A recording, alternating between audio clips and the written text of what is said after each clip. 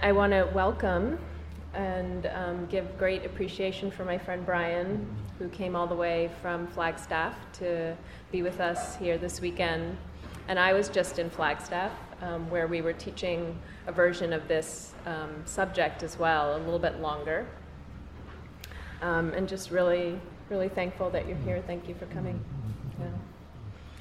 And so you all know, just before we get started, that we won't be doing a lot of sitting practice tonight. We have such a short amount of time. This is such a rich topic.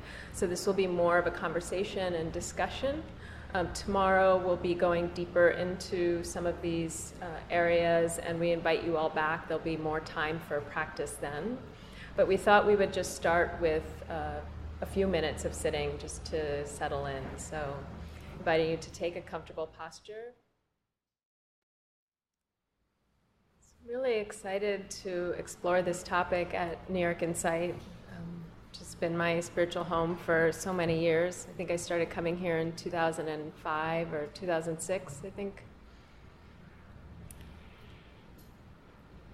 And one thing I've been doing more recently in teaching here, as infrequent as it is starting with an honoring of the indigenous peoples of this land. Something I'm doing with my teachings everywhere.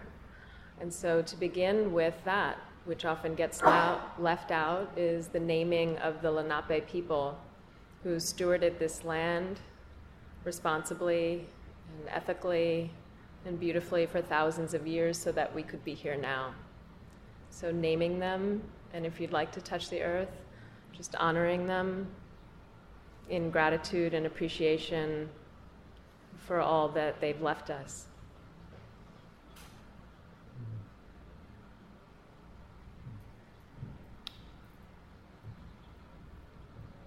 It's a delight to be here with all of you here.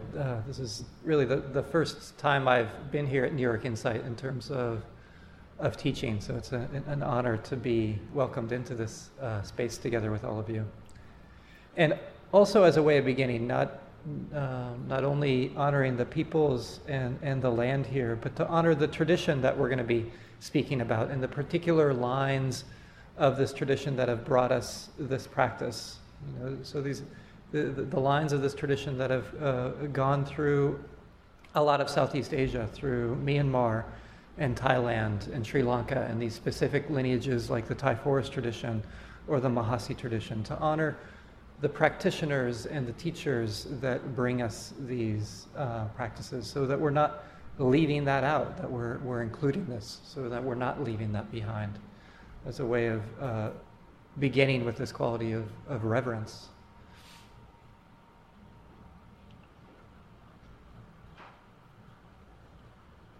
Also in terms of beginning, not only this quality of honoring that we're going over, but also having a space that honors each other.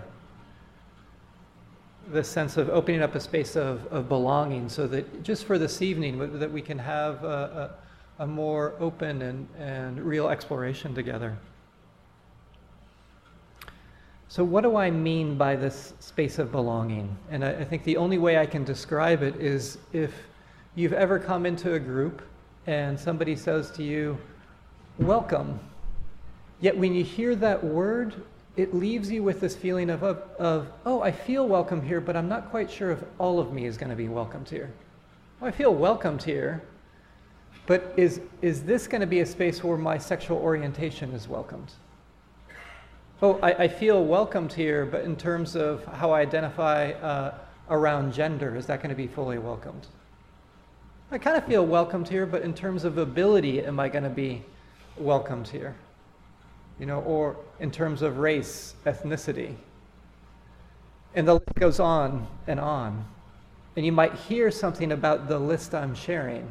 It's the places where we might be situated when we're on, you could say, the margins of the kind of the dominant group that's around us, and it can leave us with this feeling of, am I going to be fully welcomed here?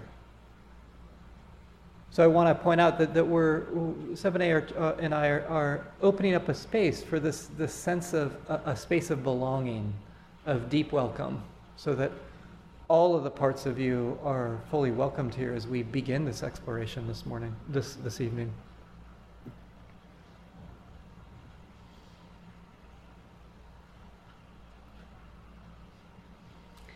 So how many of you are familiar with the term spiritual bypass? Oh, many of you. Okay, great. So it's a term, for those of you who don't know it, that was coined by John Wellwood in the 80s to describe this phenomena that he was witnessing among Western, mostly white Dharma practitioners, where they were often experiencing or saying that they were experiencing states of transcendence of emotions, of their psychological difficulties. But he was noticing that it was often a bypass. So using transcendent teachings like anatta or not self, or even nirvana and awakening itself,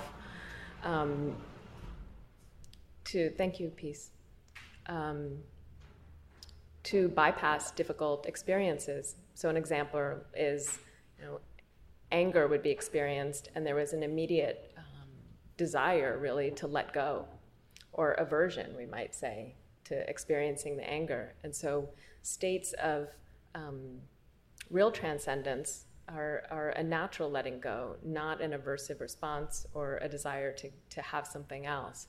And he called this spiritual bypass, bypassing difficult emotions, bypassing difficult psychological material, and sort of having what he said as a premature transcendence that left a lot of psychological wounds unmet and unresolved. So Brian and I started using this term cultural spiritual bypass to refer to that happening with certain cultural dynamics, one of which Brian was pointing to is this realm of our social location or identity. And so we're using that material to start to see where are we leaving things out of our practice, because the Dharma should be able to hold all of it.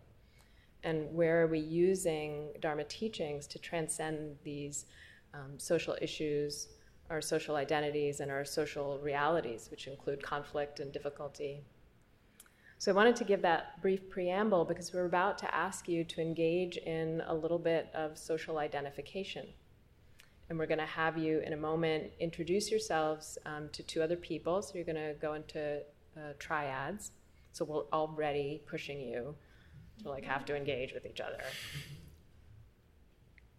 And to offer your name and where you live, where you're coming from tonight, and where your people are from. So what your heritage is. So we're talking about your ethnic and racial heritage, however that you identify that. So it might be by country or by ethnicity or by language groups. So to explore that. And some of us might not know the full history of that, and that can be shared too. But to start to feel a little more comfortable with bringing that into our exploration of our practice, and to be able to bring our full selves to our practice. So is that clear for everyone what we're about to do? So find two other people, so groups of three, and we'll give you instructions. And so what Sep and I will just model what we want you to share. So it's really brief. So if I were to go first, I would say, my name's Brian, and I live in Flagstaff, Arizona. And where my people are from a variety of places. One is County Tipperary in Ireland, so I'm Irish Catholic. And then Russian Jew, and from Montreal, so French Canadian, Quebecois. My name is Sebene. I live in Crown Heights, Brooklyn, New York, and my people are from Eritrea, from around Asmara, Tigrinya-speaking people, and also from Menz, from central Ethiopia, in the highlands, and Addis Ababa, Amharic speaking people, and I also have a little Orominya in me. I was born in Ethiopia.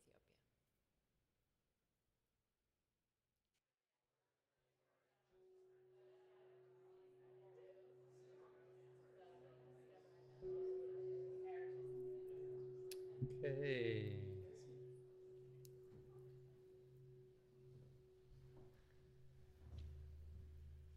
So we have a lot to share tonight, but we would love to hear maybe from 2 or 3 people, and just speaking from your own experience, so not commenting on what was shared in your group, but really what that was like for you, or anything that came up in particular, and just love to hear from a diversity of voices to reflect the diversity in the room. So just 2 or 3 sharings.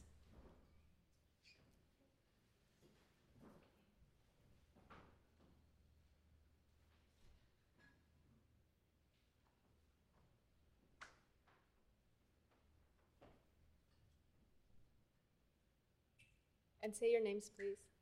My name is Jed, and I have a very brief comment that in our group, when we were talking about how important, how focused or not focused we are on our ancestry and how often we think about it, I was just noticing that certain times in my life, my sense of my identity and my ancestry and where my family's from has been really important to me. I've thought about it a lot. It had to do with the way I was conceptualizing myself and maybe my sort of projects or aspirations, and other times, not at all.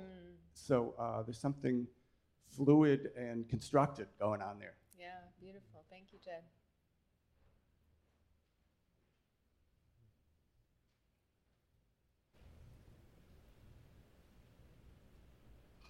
Anyone else?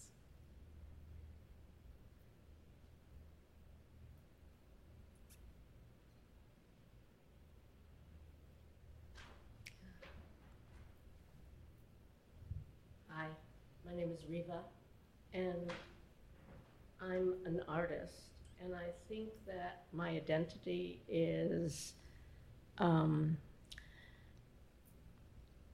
something that I probe constantly and from different angles. And so it's not necessarily just sort of my ancestry, it's my internal being. Thank you. One more. There's someone in the back. Yeah. Hi. Something came up for me. What's your name? Now? Rachel. Sorry. Thank you. Hi, everyone.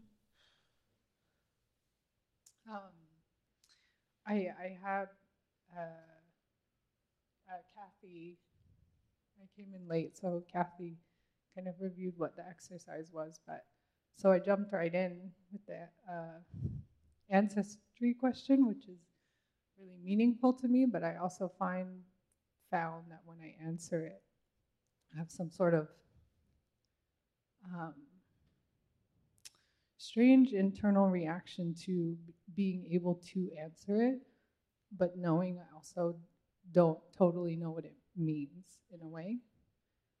That it's something I've had to really work to understand, and I'm still working to understand. So I constantly feel a sort of embodied, real embodied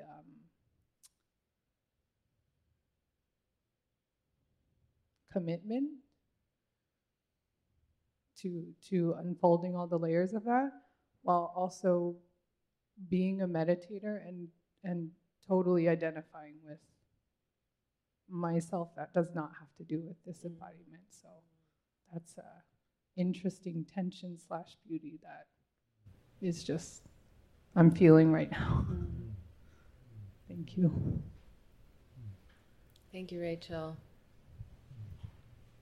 And thank you, all of you, for who spoke, who were pointing to something that is so much a part of the conversation that Brian and I have been having about cultural, spiritual bypassing, as we're calling it, or just exploring this area of what gets left out of our practice when we practice in spaces together and the culture and the frame is not named. You know, we just assume that this is a Dharma practice that is somehow just culturally neutral. But of course it's not. Everything is filtered through certain lenses and through certain forms and frames. And pointing to all the different types of backgrounds and cultures and experiences that are in the room helps to start to illuminate that. To start to see, sometimes it's talked about seeing the water, you know, the joke of a fish who comes up to two other fish and says, "How's the water?" And they say, "What's water?" You know, we don't even notice the culture that we're swimming in, and how often it's the dominant culture that we're swimming in, and how the translation of the teachings has even come through a particular culture. So thank you for participating in that exercise to start to illuminate these things. And now just to tie exactly what somebody was talking about a little bit closer to our practice, our spiritual practice, how we can see this manifest, this question that we're coming back to again and again, what gets left out? This theme of, you know, not just spiritual bypassing, but cultural spiritual bypassing. And some of it is dependent upon how I'm situated, or the lenses that I'm seeing experience or things through.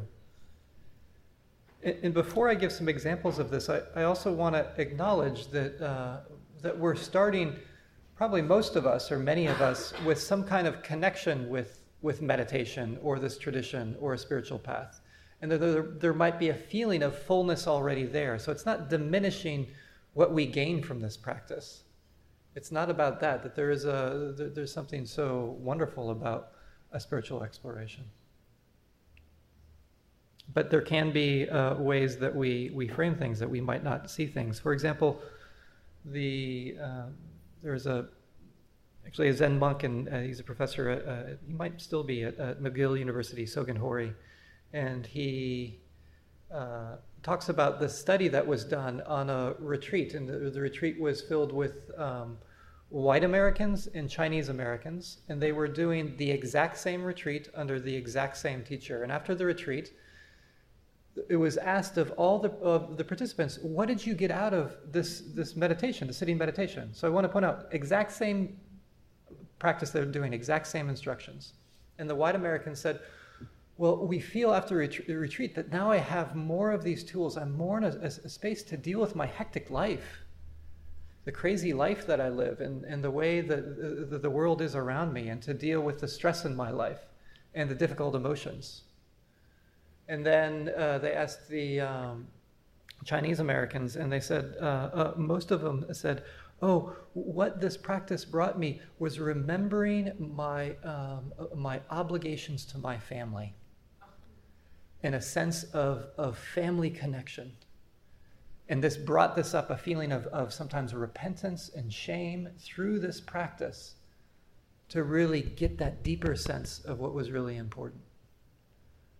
So same practice, but do you see in this situation how we can be culturally situated, or even socially situated, how it can vary how we see what we're getting out of sitting meditation? So this is important just to become aware of what we believe this is all about, because sometimes we can come to meditation and we can feel like my idea is the right idea. But it isn't. It's just one idea about what we're doing here. And it's not so much to get rid of how we value the spiritual practice, but to become curious about what is being left out. So sometimes it can create a sense of more of humility and a broadening of this. And this is just around one activity. Sometimes, that's a view. Sometimes what gets left out also with a view of a spiritual practice is what we see as a spiritual practice. So many here, probably we assume that this is all about sitting meditation, but that's what we started. We started with sitting meditation. But there can be so many different aspects, especially of the Theravada tradition, that sometimes gets left out. Chanting, bowing, song, music, dance, the whole world of unseen beings and connecting with those unseen beings. And it's not to say that we should be including all these different things, but to be aware of the wide spectrum of what this Theravada tradition is about, and a direction towards freedom and awakening. And one way of understanding this, and I want to say there's so many different frames, and I'm going to give you one very imperfect frame around this, but I find it helpful just with the example that I gave and maybe a couple other examples is some ways of seeing ourselves is to see that sometimes we're situated, culturally situated as a modern or someone that's embedded in a traditional culture, and of course those can mix. And some of you who are bicultural in this sense know how these can mix and mash in a way that can be quite complex. And so just let me define a few terms here. When I use the word culture, because it's such a confusing, tangling word, and it can be used in so many different ways, I'm kind of talking about kind of shared ways within a grouping of people that making meaning happens. For example, I gave you the meaning making that happened around sitting meditation.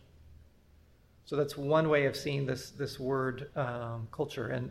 And the word modern is not necessarily white and it's not necessarily Western. So modern, you can have, for example, you can have Chinese, a modern culture, modern Japanese culture, modern African American culture. And it's in contrast to traditional culture. So let me give one example of this. And it's just one way of becoming curious about what's getting left out. I don't know if any of you remember, I think it was in the 1980s, remember Apple Computer had these really interesting advertisements, and there was just 2 words in the advertisement, think different. And there's all these images of different people. Do you remember some of those images? You get the image of some iconic person and then think different. And there was one of these of the Dalai Lama. Remember this? So they have the image of the Dalai Lama and then they have the words think different. So it was interesting to see, to understand how people, again, saw one thing, but again, different lenses. And for many people, I know I had this reaction, it was like, what's up with this? There is something really off here. Here, using a spiritual figure like the Dalai Lama to perpetuate consumerism. That there's something amiss here. To see that we're connecting thinking different in a spiritual way to sell a computer. Wow, talk about the perpetuation of capitalism and consumerism by kind of appropriating what I would call a spiritual figure. And there's a lot of commentary around this about how offensive this was and how inappropriate.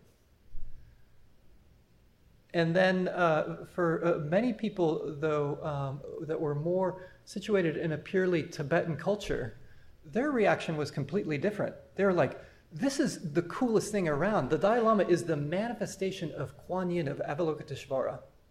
And it doesn't matter what form that's in, but to know that human beings are exposed to the image of the living embodiment of Avalokiteshvara, that is powerful for the world.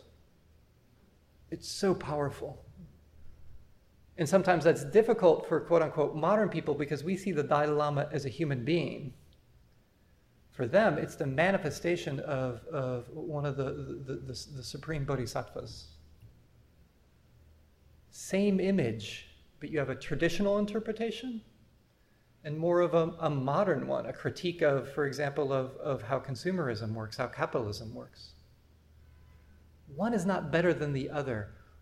What's important to see is that how I see things is situated, and I might be leaving things out of my practice. I might be denying a kind of multiplicity.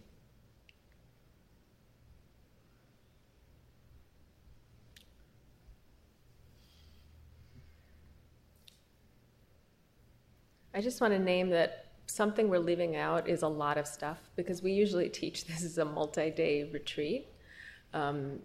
So there is a lot of complexity to what we're pointing to, and it can be overwhelming.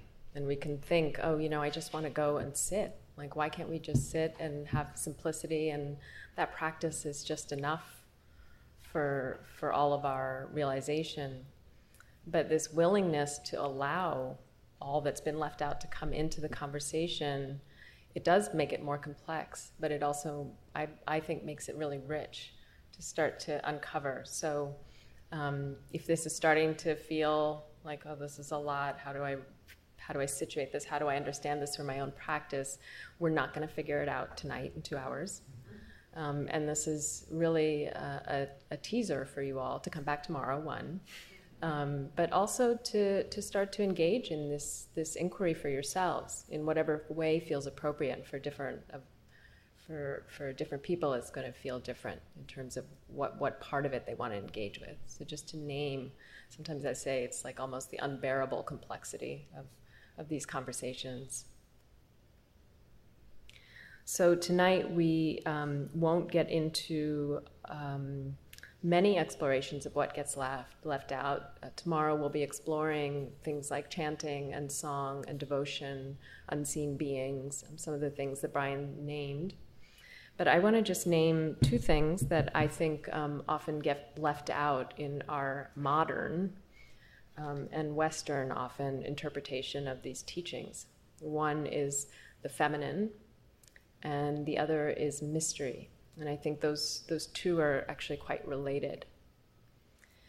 So when I'm speaking of the feminine, I'm speaking of the energetic quality of what's sometimes referred to as yin, or the sacred feminine. So I'm not talking only about men and women or gender, although that gets implicated in the conversation.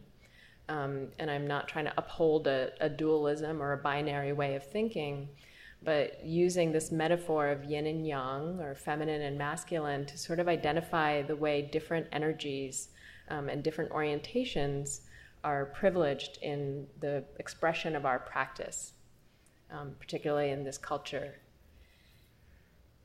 So yin is often referred to as feminine. It's the receptive quality. It often is, as an archetype, lived as depth or darkness, matter or density, form, sort of slower. It's oriented to the earth. It's often referred to as immanent, like what's here right now. Whereas the masculine energy, and again, this is an energetic quality, and this is not about men or women. Yin and yang and feminine and masculine exist in all things. They're actually not separate, but we use this binary to understand how they're balanced.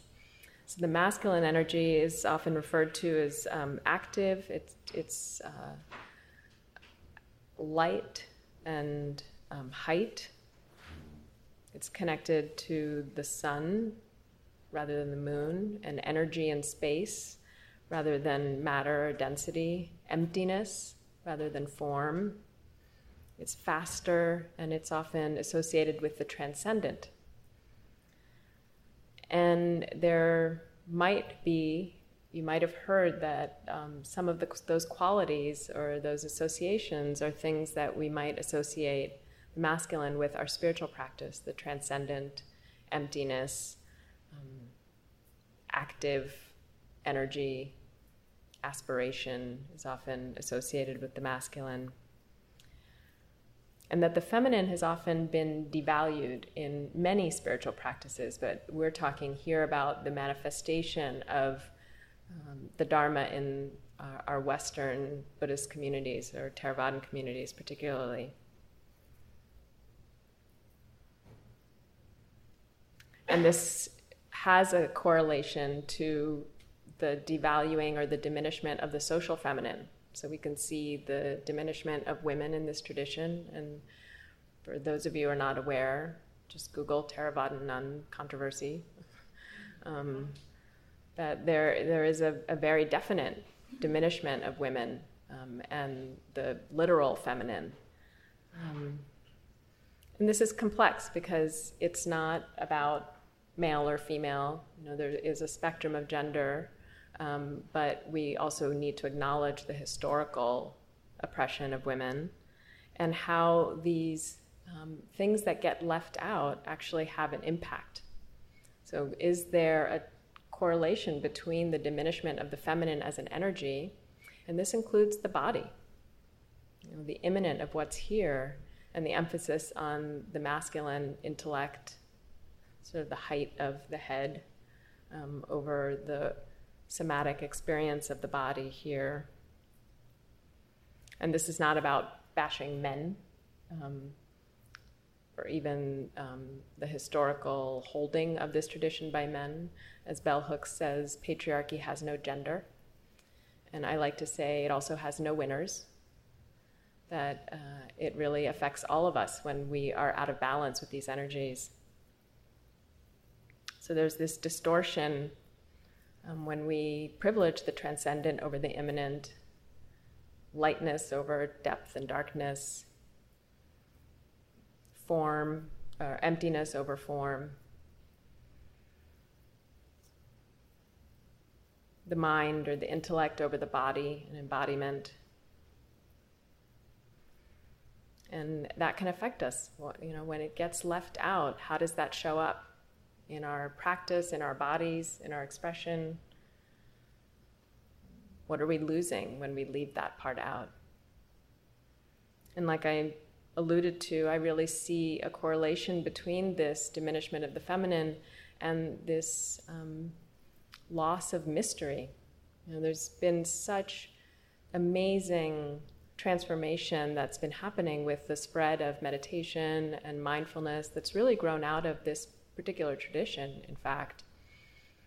And it's really wonderful to see so many people coming to the practice because it is being proven, with rational scientific evidence. And I would venture that there are not only things that we haven't proven, but there are things that we can't prove through science and rational thought. And the mystery of this practice, including some of the things we'll talk about tomorrow, is really deeply embedded in the practices when we can open up to them, when we don't try and leave them out because they make us uncomfortable, we don't quite understand what's happening, it doesn't make sense. Why do we chant these things? Why are we calling on these unseen beings? When we need to explain something that's happening for us in our practice or in our experience in rational, scientific ways, what are we diminishing? What are we leaving out?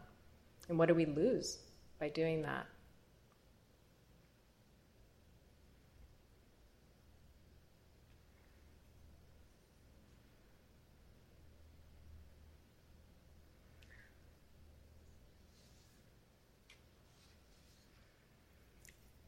And I would venture that not only does this correlate to gender, but it also correlates to race and culture. That often the things we're diminishing are things that are still held by indigenous cultures, by ethnically and culturally marginalized communities. And so what's being left out culturally when we diminish the feminine, when we diminish mystery, when we diminish nature, which is something that we'll explore when we're teaching at BCBS next week. But we can also explore, even in our practice, in stinky, dirty New York. We were telling Robin, Brian's wife is here, and Brian today, that there was a hawk on our fire escape in Crown Heights some weeks ago, and that nature is all around us, and we are nature. Can we include that in our practice? And how is that connecting us to all the different cultures that are in the room?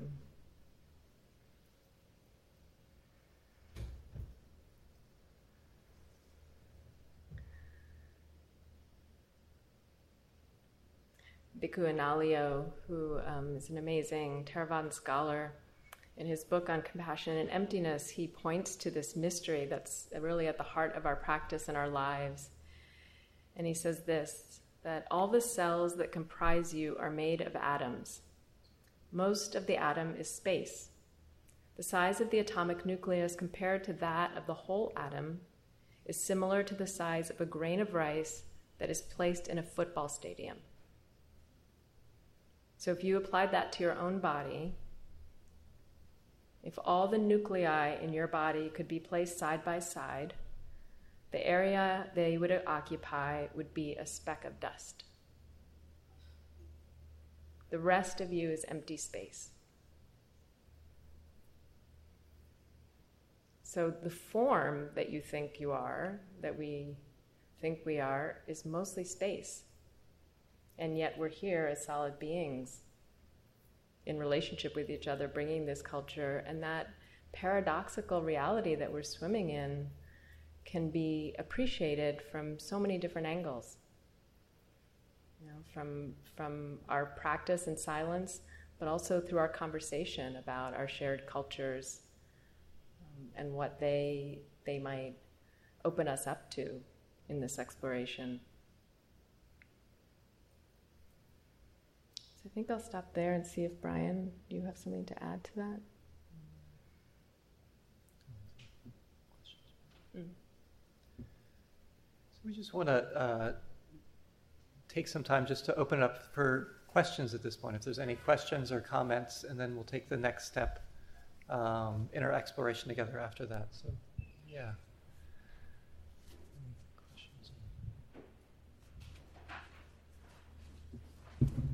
Please say your names when you speak. Hi. Hello? Yeah. Hi, I'm Aaron. Hi, Aaron. I was wondering about the marginalization of the yin, if that's a function of modernity. That's not something that's always been the case, is it? So Aaron was asking if the diminishment of the yin is a function of modernity, and I guess it depends on when you say modernity started.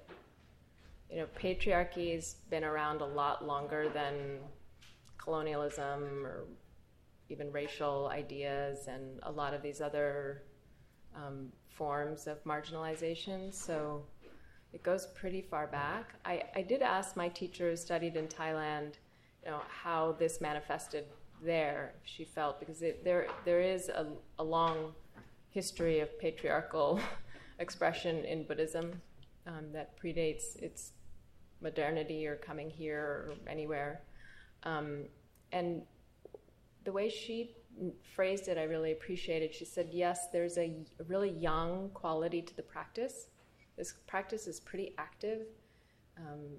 It is oriented towards, in a lot of ways, transcendence and realizing what's harder to realize in our form of life, but that the practice is embedded completely in a yin culture. So there's a lot of relationality, there's a lot of holding, there's a lot of inherent connection to the body that, we're born that way, but we get schooled out of that really quickly, through schooling and through our sort of intellectual orientation as a culture. And the way she sees it, it's like we took a yang practice and we dropped it in a yang culture. So it's not that it's not that there's no patriarchal tendencies in the culture's origins that the Dharma came from, but it might have been mitigated or sort of softened by the culture around it, which is more yin. Now, I don't have like a religious studies kind of scholarly analysis of this, but that's sort of my take on that. Yeah. Do you want to add anything? Maybe just from a little bit different angle, and just in terms of a practitioner, how I come about this, and to reiterate what Sebene was saying is that, maybe just say a little bit about my own practices. I'm very much committed to mostly kind of a Theravadan way of practicing, and really want to explore that Buddhist path because it's so close to my heart. And part of exploring a tradition, and I'll get around to what you're saying, is I need to see that within traditions there are these like patriarchal lines, and to not see those can be really unhelpful for myself and for the communities I'm in. So there is, in the Theravada tradition, there are these lines of patriarchy. It's very common in Buddhist discourse, the sense of that a rebirth as a man is much better than a rebirth as a woman. For example, in Tibetan, woman literally means, the word Tibetan literally means lower rebirth. So it's embedded in a perspective. So there's definite things in this tradition I want to leave to the side, but it doesn't mean I need to throw out the entire tradition. I just want to be able to see those things and set them aside. So as Sebene was saying, it's been around for a long time. So I think that's one aspect in coming to see that and acknowledge that, and then having a vision of these other aspects that we find in Buddhist practice that Sebene was referring to. There are archetypal images of the feminine, but also practices that bring out the feminine that we can find in that very same tradition that honor the feminine. So just a little bit different angle of, I think, another part of this exploration for all of us individually. It's been also an important practice for me, being so conditioned as a man from dominant culture, the kind of blindnesses I've been given. It's been a really important exploration around that. And, in some ways, what has been left out in the translation to America, at least, is a lot of what we might call the more receptive aspects of the practice. The lyrical, the chanting, the receptivity of the bowing practice, which is really about this balance of yin and yang. So there's an active pose, and then there's a receptive pose.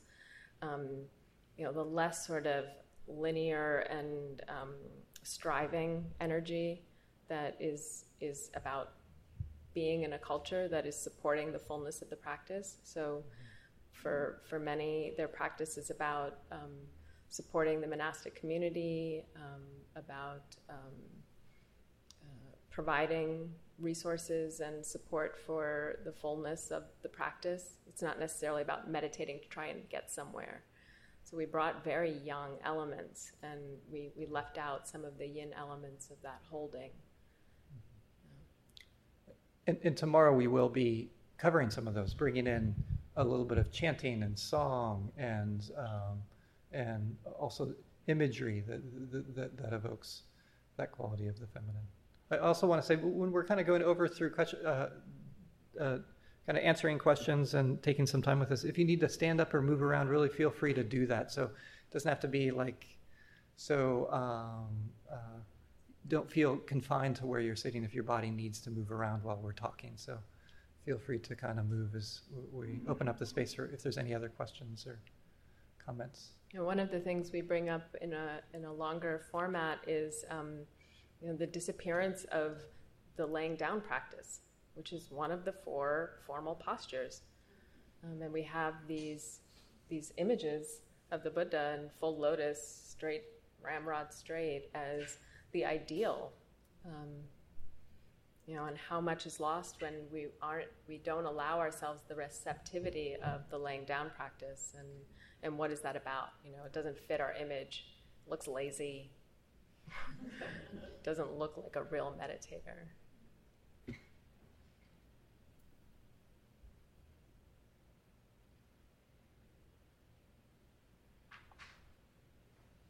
Yeah, Naoko.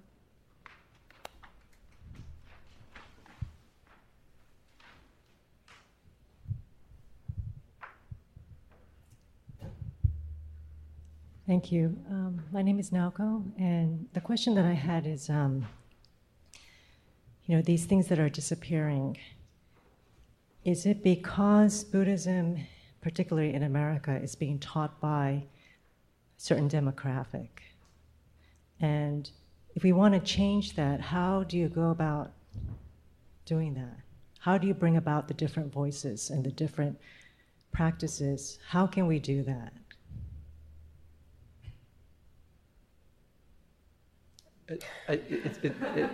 In some ways, it sounds like you answered it yourself. Changing the demographic helps of having a much wider array of who's teaching. I think can be really helpful, because then you have a multiplicity of people being situated differently, which can give rise to different narratives or different ways of practicing or valuing different practices that are in the tradition. So in some ways, I just appreciate you kind of giving us the answer, at least on one level. I so appreciate that question, Naoko, and it's as complex as all of this conversation, because I know we've talked about a little bit taking on another culture's practices and offering them. And I'll be offering a practice that was offered to me by my teachers. It's not my culture, and what does that mean? And I consider that as I teach the Dharma too. Do I have a deep enough understanding to share this in an authentic way that is really honoring what I'm offering? And so I think it's a continuing conversation, what you're asking, and we're trying to change the conversation by making this a conversation for retreat practice. That this is just as valid as studying the Satipatthana Sutta for 5 days. That's often considered the real Dharma practice. What we're doing is some racial cultural stuff and blah, blah, blah. And no, this is Dharma practice too.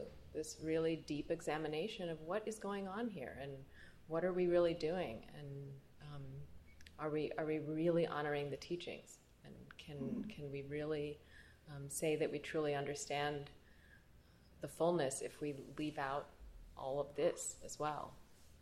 So it's a very deep question that you're asking. So thank you.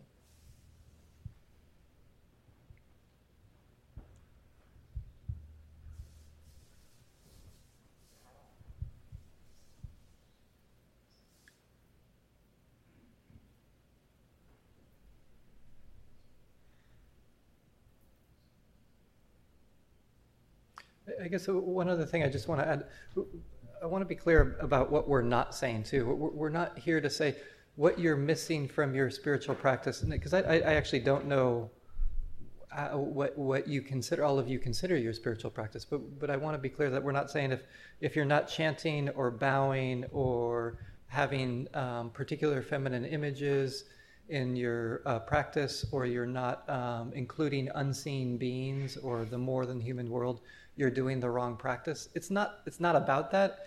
It's just seeing that how I practice is situated in a particular way, and there's other ways of practicing.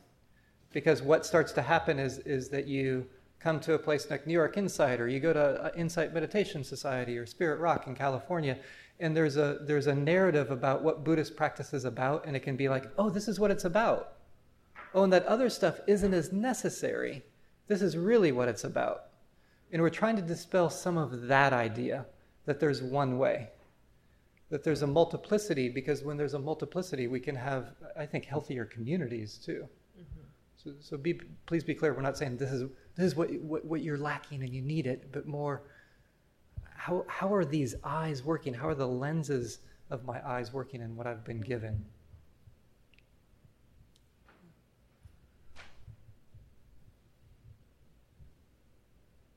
Some of you might be aware that there's a conversation in this tradition and community about sort of these mystical teachings of the Buddha and how there's no evidence for them, like reincarnation, like conversations about unseen beings, and how, those were just social realities at the time, and the Buddha just included it so that people could relate.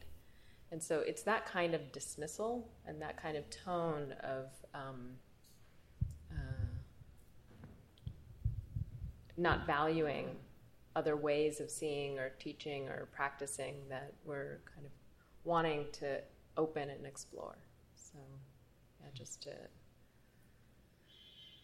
Mm-hmm. And maybe just to give a personal example around this, which has been really helpful for me, is that I notice a fluidity in my perception or the way I engage in the practice around unseen beings. Like there's been times from Tibetan teachers I've had that I've done like a white Tara practice, which is a particular practice to this Bodhisattva white Tara, where you're chanting a mantra. There's the image of white Tara, and a lot of times you're imagining this image to shower down kinds of blessings or a kind of protection upon one. And when I'm doing that practice, it feels like white Tara really is there, and it's something that I've developed a relationship with that particular being.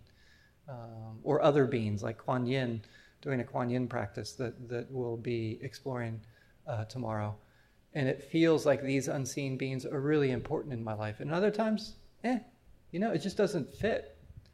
But what's been so helpful is to have the fluidity for that possibility has been really so helpful. So I find within myself there's this huge range of having more of a kind of modern scientific perspective that seems to arise in the mind. And then other times, this more of this perspective that has really allowed the heart to open in a really radically different way. So I've appreciated opening this up, because then I can have a world of unseen beings, and I don't need to know if they're real or not real. I need to see how they move the heart. And that's just for me. It might be quite different for you, Sebene, but I think that's one of the things I've gotten at is this exploration. So it has a practical significance for the practices that I'm engaging in. I'm totally down for the unseen beings.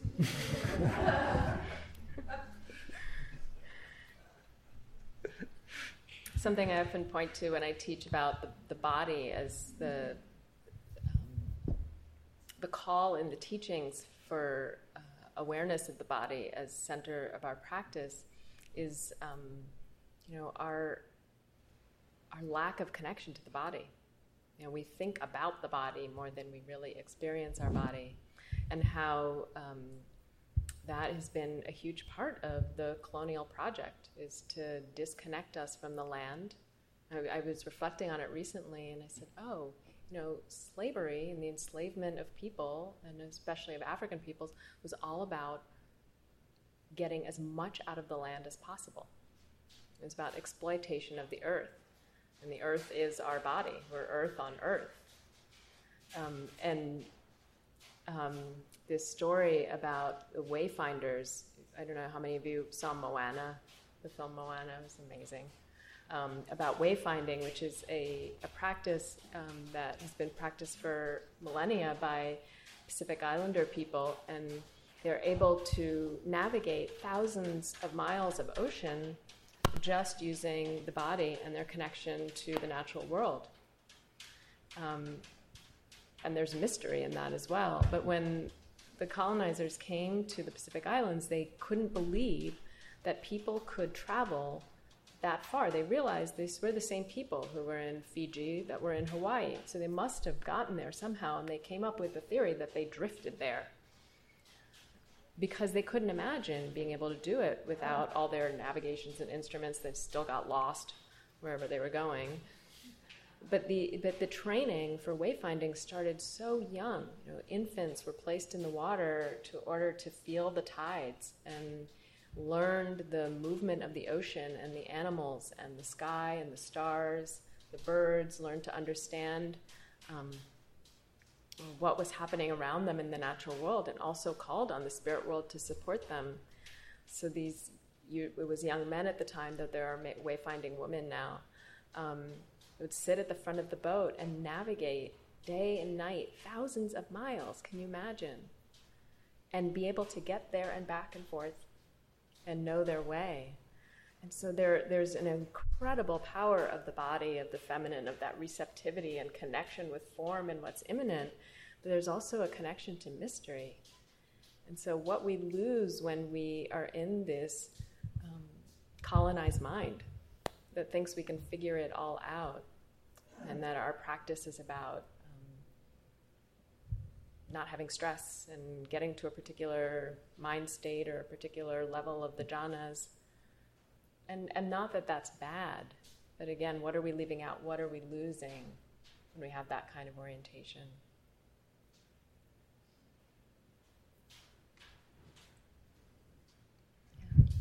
Your mention of the protection of unseen beings reminded me of an incident in my life which may have been an experience of just that. But first I'd like to share with everyone 2 examples of what human beings are capable of with the manipulation of energy. A friend of mine was a bodybuilder in his youth, and he's often spoken of the time when he was in this garage he shared with his bodybuilding friends, when they were visited by an Oriental man who challenged them to lift him up off the ground. And they all laughed. They were all 200 to 300 pound muscle-bound gorillas, but not one of them could lift him off the ground. He was doing what's simply called grounding your energy. Bill Moyers, on his trip to China, I think it was in the 1960s, made a documentary film of it, which was shown on public television. And in that, he featured a Chinese master of energy manipulation. This was on public television. This man had about 5 or 6 men line up, one behind the other. The Chinese master pointed the palm of his hand toward them. They started wobbling around like a bunch of billiards until they all went down. I was about 5 or 6 years old when I was in a Chicago school playground in the winter, and there was about 2 feet of snow on the ground. So all the kids were knocking each other down into the snow. I was standing there watching this when a kid, I would guess about half a foot taller than I, about 40 to 50 pounds heavier than I, came running towards me and smashed into me with his shoulder. I don't think there's a professor of physics anywhere in the world who would say that according to their rules of physics, there was any way I would not have gone down, but I did not go down. This other kid went down. He got up in amazement and started yelling at everyone, "Did you see that?" I don't remember looking at him or even saying anything to him. I was kind of like, I remember it as being kind of in a semi-trance and felt a slight nudge of the energy between me and him. And he just walked away, and that was it.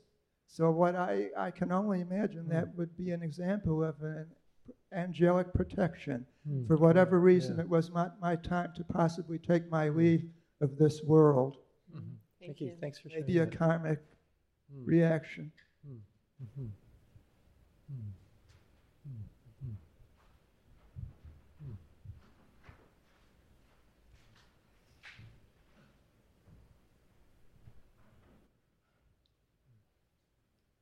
Hi, my name is Frederick. I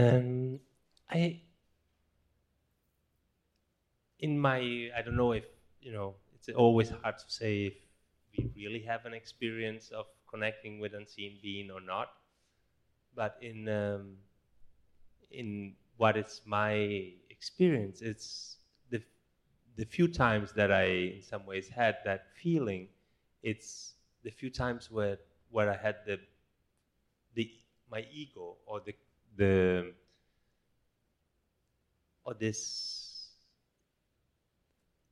thought about this connection as something that, oh, I'm powerful, oh, I have this special connection, as little as I ever had, probably.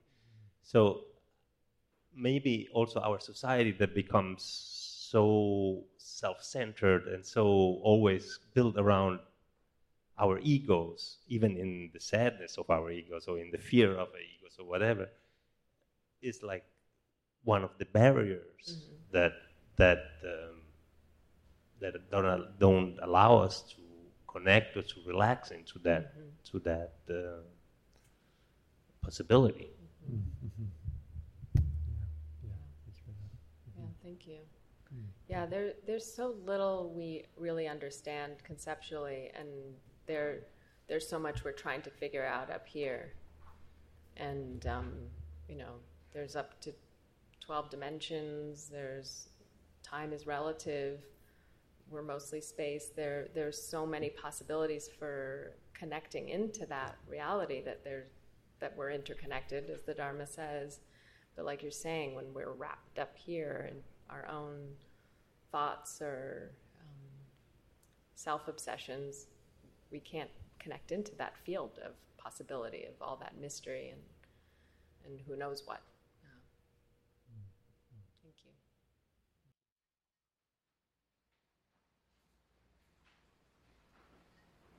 So in a few minutes here, we're going to be having a slideshow to continue to explore this through imagery. And again, it's the same exploration of what's getting left out from our spiritual practice. And so we'll be using the slideshow to evoke that. And I'll go specifically about maybe some things you might want to keep in mind when you're seeing these images, a way of kind of reflecting and contemplating on this slideshow. But one more, just again, way of an entryway into this topic, but from a different angle, is it's also the question of what what kind of Buddha do we see, or how do we envision the Buddha? Because you could say there's so many different Buddhas, which I think is interesting. Like right now, a very popular Buddha that's around is the scientific Buddha. So there's many books out there that say, isn't it amazing how scientific the Buddha is? I mean, it fits so well with scientific discoveries. Like he's right there. I mean, he must have had that sense. Have you heard this before? Am I the only one? And there can be something really appealing about and relieving to know that there's a Buddha out there that was really scientific, because then our mind can say, well, now at least he's not into all the woo-woo stuff. He's scientific. But I want to point out that too is a kind of cultural lens. Or sometimes what we see is a psychological Buddha. Wow, the Buddha was so psychologically adept. He's understood psychology so much. But then that's a certain perspective of who the Buddha is. Like for me, when I read some of these early scriptures of Buddhism, I don't hear a psychological Buddha, I hear a poetic Buddha. And I'm like, wow, he had such a sense of the poetic, metaphorical quality of teaching.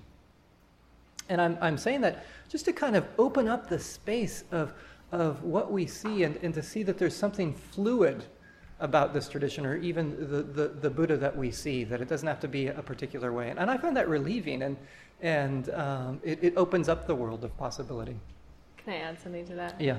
Yeah, it's like that Anais Nin quote, something like, we don't see the world as it is, we see it as we are. And I totally see like a socially active Buddha, like a social activist Buddha, when I read about all that he was engaged in. And so that's so much about the lens that I'm bringing. And so it comes back to what Nooko is saying about having different voices, having different teachers, having different orientations, and what they might bring to these teachings. And we get to see the arising of different Buddhas, which is really fantastic. Sebene will be showing us these images in the slideshow, and I just invite you to keep in the back of your mind that some of these pictures might be pointing out of things that we're leaving out of our practice or perspective of what spiritual practice is all about. So that's one thing, is like, oh, interesting. That's an aspect of spiritual practice that didn't ever occur to me, that this image is evoking. Or you might see a number of images, and as you see the images, it's like, wow, all these images are showing something, but the images are not showing this aspect of my life. It's like, here are all these certain images, but they're not showing any images of something else about my life that isn't there. So there might be something that's not on the screen that is literally being left out in that sense. So they work two different ways, of the image evoking, showing you what's being left out, or there might be a bunch of images and you don't see an image. So that's one way of reflecting. But also, I find a lot of these images, I'm just there to see them and see what they emotionally evoke. The feeling sense, so that I'm bringing my heart along of like, wow, there's something about this image that's speaking to my heart that's significant. And I don't even need to be able to put that into words. I just need to feel that kind of emotional or feeling, or that feeling quality resonance that might happen, with some of the images. Yeah. Do you want to? And just to know, many of us know that there were no surviving images or known images of the Buddha until many centuries after his death. So for many years, there were only symbols, the Dharma wheel or the footprint, which will be the first image we see, the Bodhi leaf. Those were there to evoke his teachings and his awakening. And it's only later that we got images of a Buddha or many Buddhas.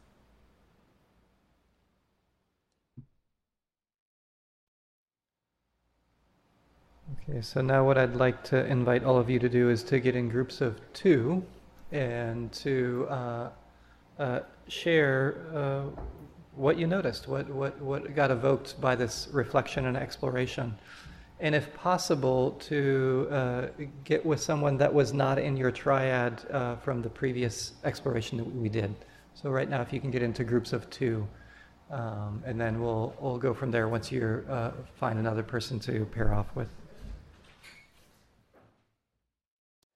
Okay, so what we'll do is just take about 4 minutes each to share what you noticed, what this evoked around this question of what gets left out. And we'll ring a bell after 4 minutes just to remind you to switch at that point. So, and in terms of who can begin, the person who was born closest to the month of January can begin. So you can figure that out and then begin, please.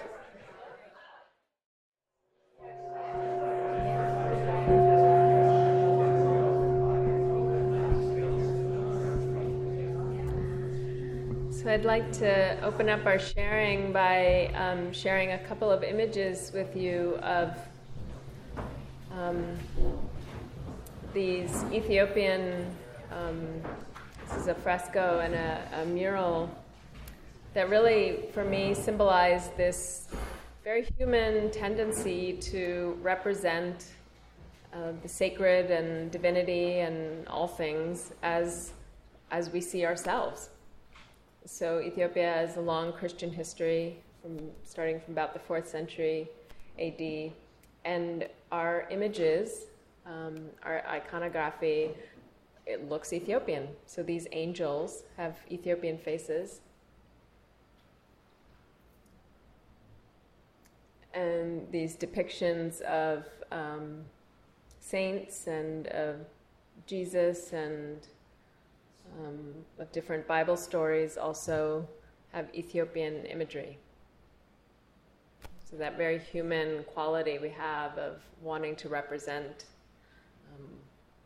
or see ourselves represented in the divine.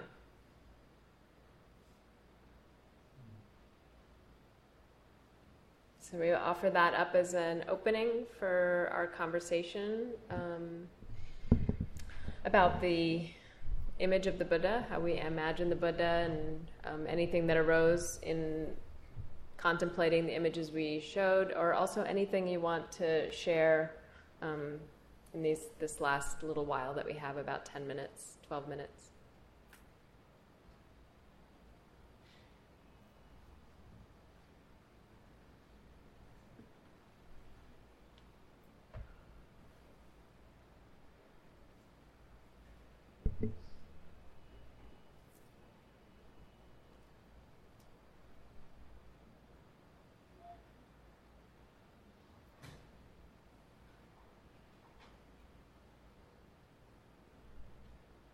You all were so talkative with each other.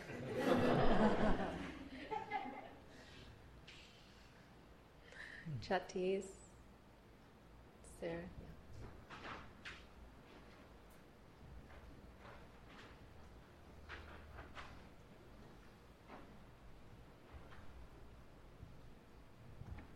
Hi, I'm Chati. What struck me was that most of the images shown were of one thing. And so when it came to the contrast of the big scene, I don't know if it was a village scene or a scene with many people, it was very striking to me. And it kind of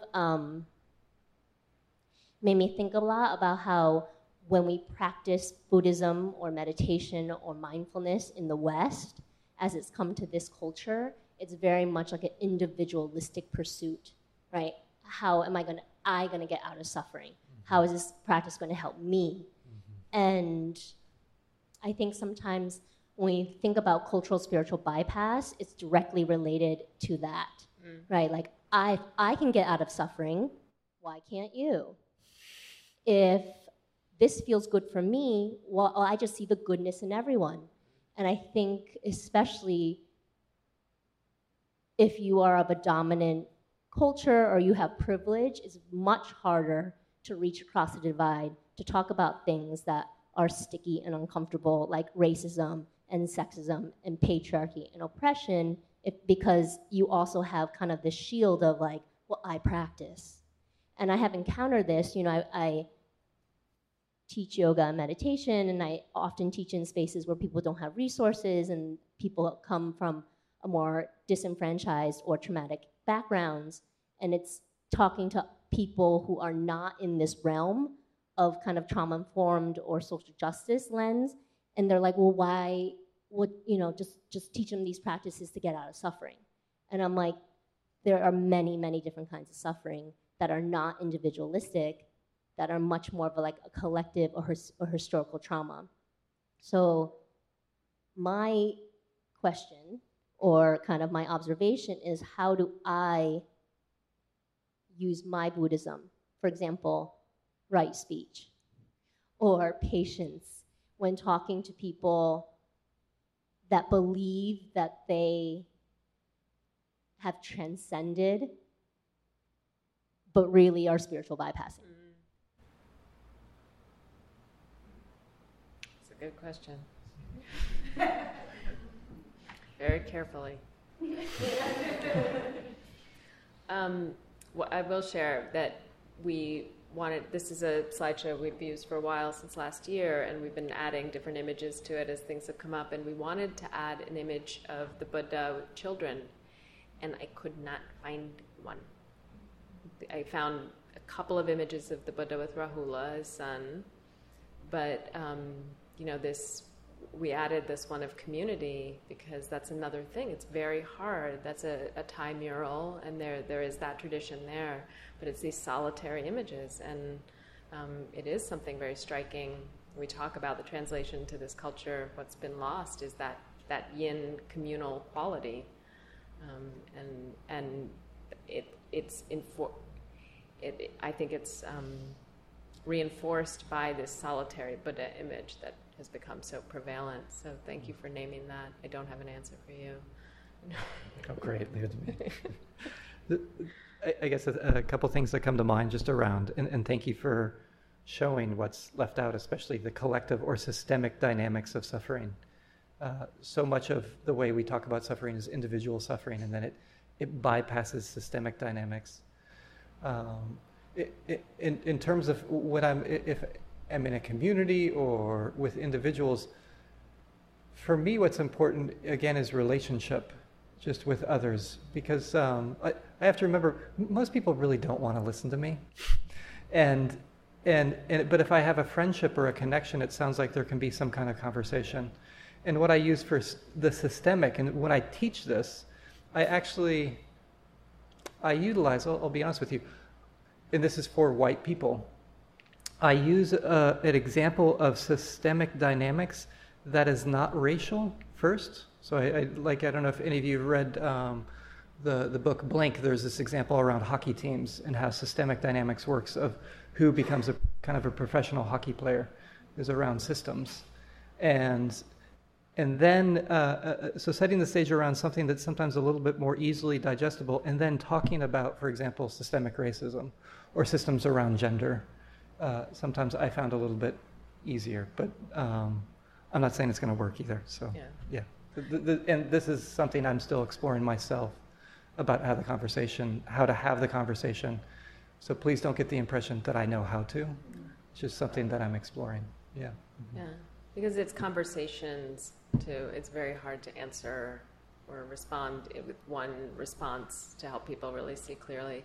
For any of you who are interested, especially in issues around race and systemic racism and oppression, there's an amazing podcast that I've been recommending to everybody called Seen on Radio is the name of the podcast, and they have a series of 14 episodes called Seeing White. And it's one of the most really well-produced, well-done orientations around systemic racism, not just individual unconscious bias or our individual relationship to race, but how this plays out systemically in America. And it's a really great resource to recommend to people. Yeah. And maybe just one thing. That is the Buddha I see. There's some really interesting passages where what feels like to me he's talking about systemic dynamics, not just individual dynamics, even though there's a lot of that, but these striking passages even 2,600 years ago. But I'm situated in a particular way, and I'm sympathetic to that. Thank you for that. Can you just tell us a little bit more about the image of the tree? Mm-hmm. With the robe. So that was an ordination of trees in Cambodia. and it's a practice that's used, it's actually Brian who told me about it, to help protect forests. So the monastics ordain the trees. So in a sense, it's seeing the Buddha nature of the tree, which is why we included it as a very interesting kind of image.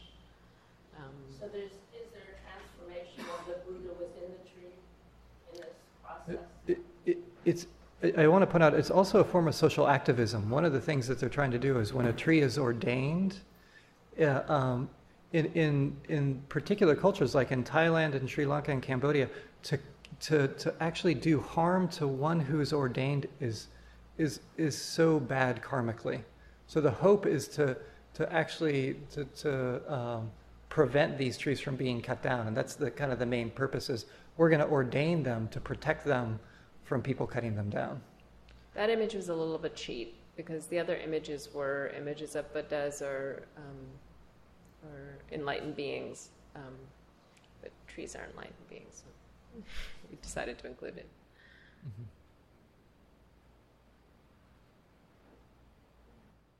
I guess for me also, what that image evoked is that spiritual practice is also ecological concern. Ecological concern. Mm-hmm. But that's just for me. Can you speak to how idealized the form of every Buddha is? Say more. The idealization of the form. That it isn't a person, it never reaches being a person, nor does it want to be. Let's say in Grunewald's Christ, there's such agony that it almost reaches being a person. But in here, they're very, very idealized. And like stoic and... Not of this world. Yeah. There are some images, we have another version of this where we have the emaciated Buddha, and there are some like suffering images of the Buddha that are... Is there an old Buddha, for instance? That's a good question. Is there a dying Buddha under the tree? Yeah, I haven't seen that. Yeah. I mean, there are images from the Buddha's life that are paintings or murals that show him at different ages. But in terms of the altar Buddha, there aren't those. You know, it's sort of stuck in a certain age. And I think this is a great question of what's getting left out. So Yeah. a lot of the narrative you find, at least in the Pali Canon, Pali being the early scriptural language of Buddhism, is sometimes in early Buddhism you find more humanness of the Buddha. But then as Buddhism ages and goes through different cultures, there's more of an idealized, it gets farther and farther away from a human characteristics. Right. Yeah, so I think this is really correct that this too gets left out as our humanness. So thanks for showing what was not there. Like the Buddha supposedly suffered from severe back pain, but there's no back pain Buddha. Well, an aged Buddha would be interesting, wouldn't it? Yeah, you're right. Since the Buddha is about death as well as life. And lived into his 80s, so aged. Right. Yeah.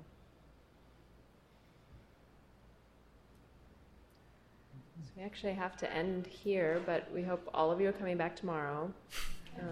And that if not, that you've received something from this, and we'll hopefully continue to share in this conversation and exploration. And I just want to thank Brian again for coming and doing this with me. And thank you, Sebene. And also she's putting up my wife and I in New York and showing us a great time. So I'm really grateful for this. And thank you everyone for this exploration. Appreciate it.